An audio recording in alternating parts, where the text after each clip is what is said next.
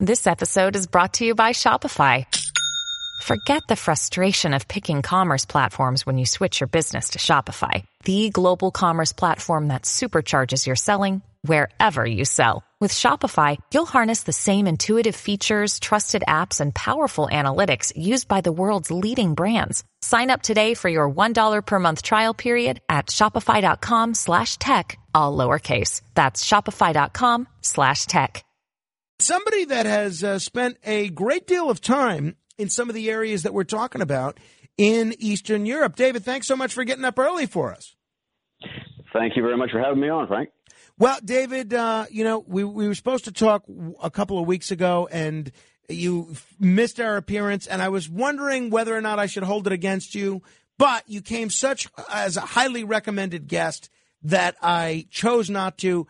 And I figure, all right, he's kind enough to get up early for us again. Why don't we see how this works out? But what was your issue a couple of weeks ago when you missed our appearance? Did you oversleep? Quite frankly, I forgot that I had the interview because I had too many other things going on. I hear you. We had just launched a new offering in our service, our Volta private payments platform, and I was doing a ton of interviews up until about midnight, 2 a.m. and thought, okay, this will be fine. I'll take a quick nap and slept right through. I hear you. All right. We won't, that's okay. We won't hold it against you. We're very forgiving on this show. All right.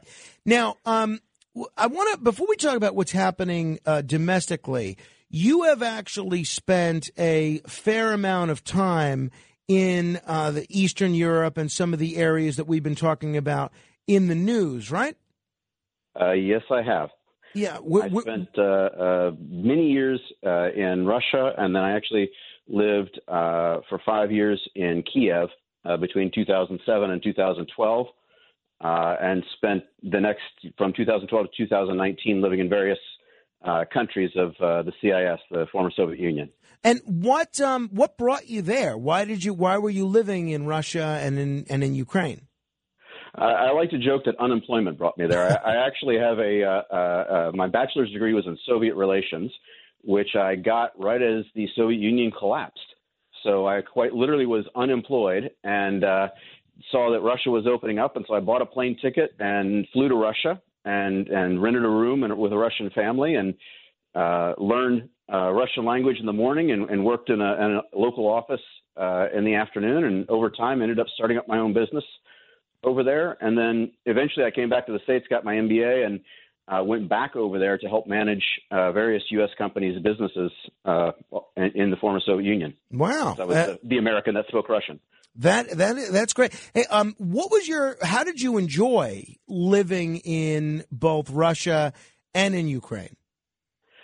I have to say that I really enjoy the people over there. You know, the weather is cold, the people are warm. Forget about the government and the bureaucracy and all that stuff. The day-to-day life is much more difficult at times than living in the U.S. because, U.S., you need anything, you just go to the store, you go online, you order it, you get it, right? It's not always the case over there. But I think that type of day-to-day hardship makes the people very, very kind to one another. And frankly, they were kind to me, a foreigner. Well, that's nice to hear. That's nice to hear. Now, just an FYI, I liked it so much that I actually have a wife from Russia. Very nice. So I use my Soviet relations degree every day. What's your view and what's your wife's view about what we're seeing here with this Russian invasion of Ukraine? So I know you're a business guy. You want everybody to buy your phone. You can't get, too political. But, I'm asking you anyway. I'll tell you, it's very personal for us because we still have a lot of friends in Ukraine. I have a lot of colleagues. I worked for many years in Ukraine. I have a lot of colleagues there. And actually, my company, Volta Wireless, today, we have a team based in Kiev, or that was based in Kiev, I should say. It's a part of our company. And so it's very personal for us. We're obviously very upset by this. We're in constant communications day to day. Every day, I'm in communications with people in Ukraine and in Russia about what's going on over there. And so it's very difficult to watch this. As somebody who knows both of the countries, knows people personally in both of the countries, knows their kids, knows their mothers. It's a very difficult situation to watch, and it's very upsetting. And I don't want to get too political, but I just think it's horrible that this whole thing's happening. Well, I can understand that. Now, one of the things that we've seen is when we've talked with people on the radio, they are able to call us from Ukraine, from Russia, and we're seeing they're able to tweet or other forms of social media live images and video of some of the war that's happening right in front of them. I'm wondering if you could talk a little bit about how mobile phones have transformed the way that these wars are reported and how they're perceived by the public and the people fighting them. I think it's just amazing the way that the mobile phone has transformed the way all news is reported, if you think about it. All of us today can be reporters in an instant.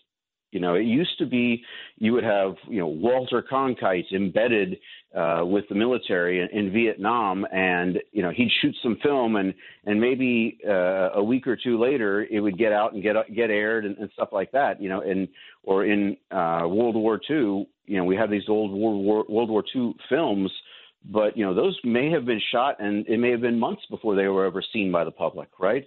And now you get people live streaming the events of the war on their Facebook page. It's just incredible. We all see it every day, Because of all my connections over there, I flip into any of my social media, and it's just flooded with images and videos of things happening there.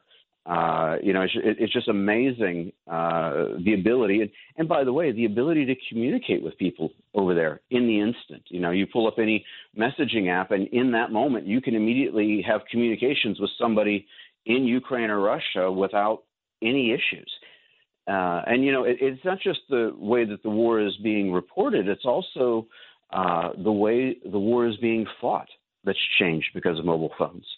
If you think about it, there was the Ukrainian ambassador to the UN recently gave a speech in which he read out text messages between a Russian soldier and his mother, in which the Russian soldier was explaining, "Hey, I'm in Ukraine. I'm in a real war here," and he was talking about his experiences there, and those were intercepted.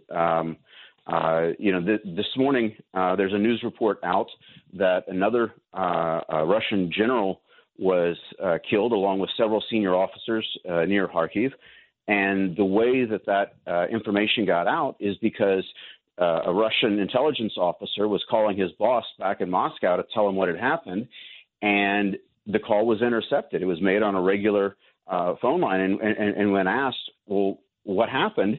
Why aren't you using our secure communications platform? They said, well, the secure communications was knocked out, so we're using a local mobile phone to call you and tell you this. And, of course, the phone call was intercepted by both the U.S. and Ukrainian intelligence organizations. And so we now know that the second or maybe third Russian general has been killed in fighting in Ukraine now. Well, that is really interesting, and it makes a lot of sense. I don't think a lot of people would have understood it in those terms, but for you putting it that way, do you think that that this is sort of the modus operandi for future wars? Now, any war that takes place in the future, are we going to be able to see broadcast in real time because of mobile phones, or are we going to see authoritarian regimes like Russia and China continue to clamp down to such an extent that real-time reporting vis-a-vis the mobile phone is not likely to occur? Many people have been looking at this question of Russia's strategy regarding the telecommunications infrastructure in Ukraine because, it wouldn't have been that hard for them to have gone in from the very beginning and just knocked out all the mobile networks, right? Figure out where the core network's located, figure out where the main data centers are, blow them up, destroy the towers. But what we're discovering is that they're leaving it in place, and there's a lot of theories as to why they're leaving it in place. One of them being that they expected to take over Ukraine really quickly, and so they figured they could, they didn't want to destroy infrastructure. They were just going to have to come in and rebuild again. And so when now they've got a situation, though, where it's still there and all this reporting is going on. Well, the next theory came out, actually discovered that the Russian secure communication system requires 3G or 4G telecommunications to be available. So they're sending it over the same mobile airwaves that everybody else is. They're just using some sort of secure encryption system to do it. So I think that there are apparently military organizations that use secure communication that's dependent on mobile networks being in place. And so I think we will see that continue to happen. Now that being said, there's stories that the Russians are now focused on doing shutdowns of the telco networks in specific areas. So, for example, they're trying to stop all telecommunications in and out of Kharkiv because they're, shelling the heck out of Kharkiv and they don't want that story getting out. But it's very localized. They're trying not to destroy that network. The other thing to think about is it's very easy to detect a mobile phone signal. And so even as far back as 2014, when Russia first invaded eastern Ukraine and Lugansk and those areas, their artillery were actually detecting mobile phone signals of the Ukrainian soldiers and using those to set targeting for their artillery fire. And so there's stories about soldiers walked outside of their barracks and turned on their mobile phone, and suddenly the shells started falling. So I think it's very much changed the way that wars are getting fought, both from a communications perspective as well as in a way to identify the enemy. But I think that, like everything, lessons are going to be learned by military forces around the world from what's going on in Ukraine today, both in terms of the way that the facts of what's going on are being reported by the citizens, as well as the weaknesses in using the mobile communications network for your own military communications. And so, lessons will be learned and people will come up with new solutions, I imagine, over time. If people just tuning in, we're talking with David Sinclair. He's the founder and CEO of Volta Wireless. You had this really interesting op-ed that you wrote on PJ Media in which you refer to big tech as the greatest threat to American freedom. Now, that's saying quite a bit. Why is big tech the greatest threat to American freedom? Well, fundamentally, freedom depends on the ability to think freely, to be able to look at an idea, analyze it, evaluate it, discuss it with people, and come to your own conclusion about what you think about that idea, right? That's a very difficult thing to do when you don't have any privacy. Without privacy, you don't get freedom. And why do I say you don't have privacy? Well, if you look at it, when the internet first started, everybody said, this is going to democratize access to information. We're going to have so much more freedom now, and everybody's going to be able to access and share all the same information, so everybody's going to be much more equal. And that was true early on. But then as the internet and mobile technology developed further, particularly as we started getting into 2005 to 2010 and beyond, we began seeing the rise of the big tech companies focused on monitoring everything you were doing on the internet, everything you're doing on your mobile phone. And what we see, we talk about big tech, we're not just talking about, people think Facebook and Amazon and Google. They forget about the original big tech companies. The original big tech companies are the mobile operators, the telco companies. Back when it was still fixed line and it was Ma Bell, they were the big tech companies, and they're still a part of that big tech group today. Your mobile operators monitor and keep a record of every single phone call you make or receive, every single text message you make or receive. They're required by law to keep a record of it for 5 years. They keep track of your location 24 hours a day, 7 days a week. They know when you woke up in the morning because probably one of the first things you did this morning was pick up your phone. It's just really scary how much data. They know every internet search you make, and they keep records of this stuff, right? And what do they do with it? Well, first of all, they sell it, of course. They claim that they anonymize it, but if you're selling somebody's anonymized records and it includes their location 24/7, it doesn't take that much effort to de-anonymize it, just figuring out, where does this guy live, right? That's public record. And so They're selling it, of course, but then they're also, in many cases, providing the government access to this. There was a Supreme Court ruling in 2018 specifying that law enforcement needs a warrant to get certain types of data, but not all data. Well, David, let me ask you to follow up on that aspect of this, because I'm very concerned about this, the government spying on individual citizens, but one of the things that people that aren't concerned about always say to me and others is, well, look, I've got nothing to hide. Let them check my phone. If monitoring my phone helps them catch a terrorist or a bad actor somewhere, what do I have to lose? Let them do it. I want you to answer that. Why should everyday Americans who aren't breaking any laws, who aren't doing anything wrong, why should they be concerned that their communications are being monitored by this marriage of big tech and big government?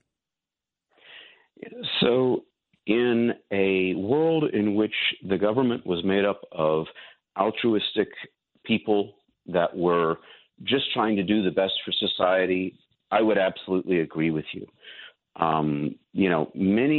Unfortunately, the government is made up of human beings, and human beings have personalities, and they have their own ideas, and they have their own agendas. I think we've seen too many reports in recent years of even organizations that used to be as highly respected as the FBI.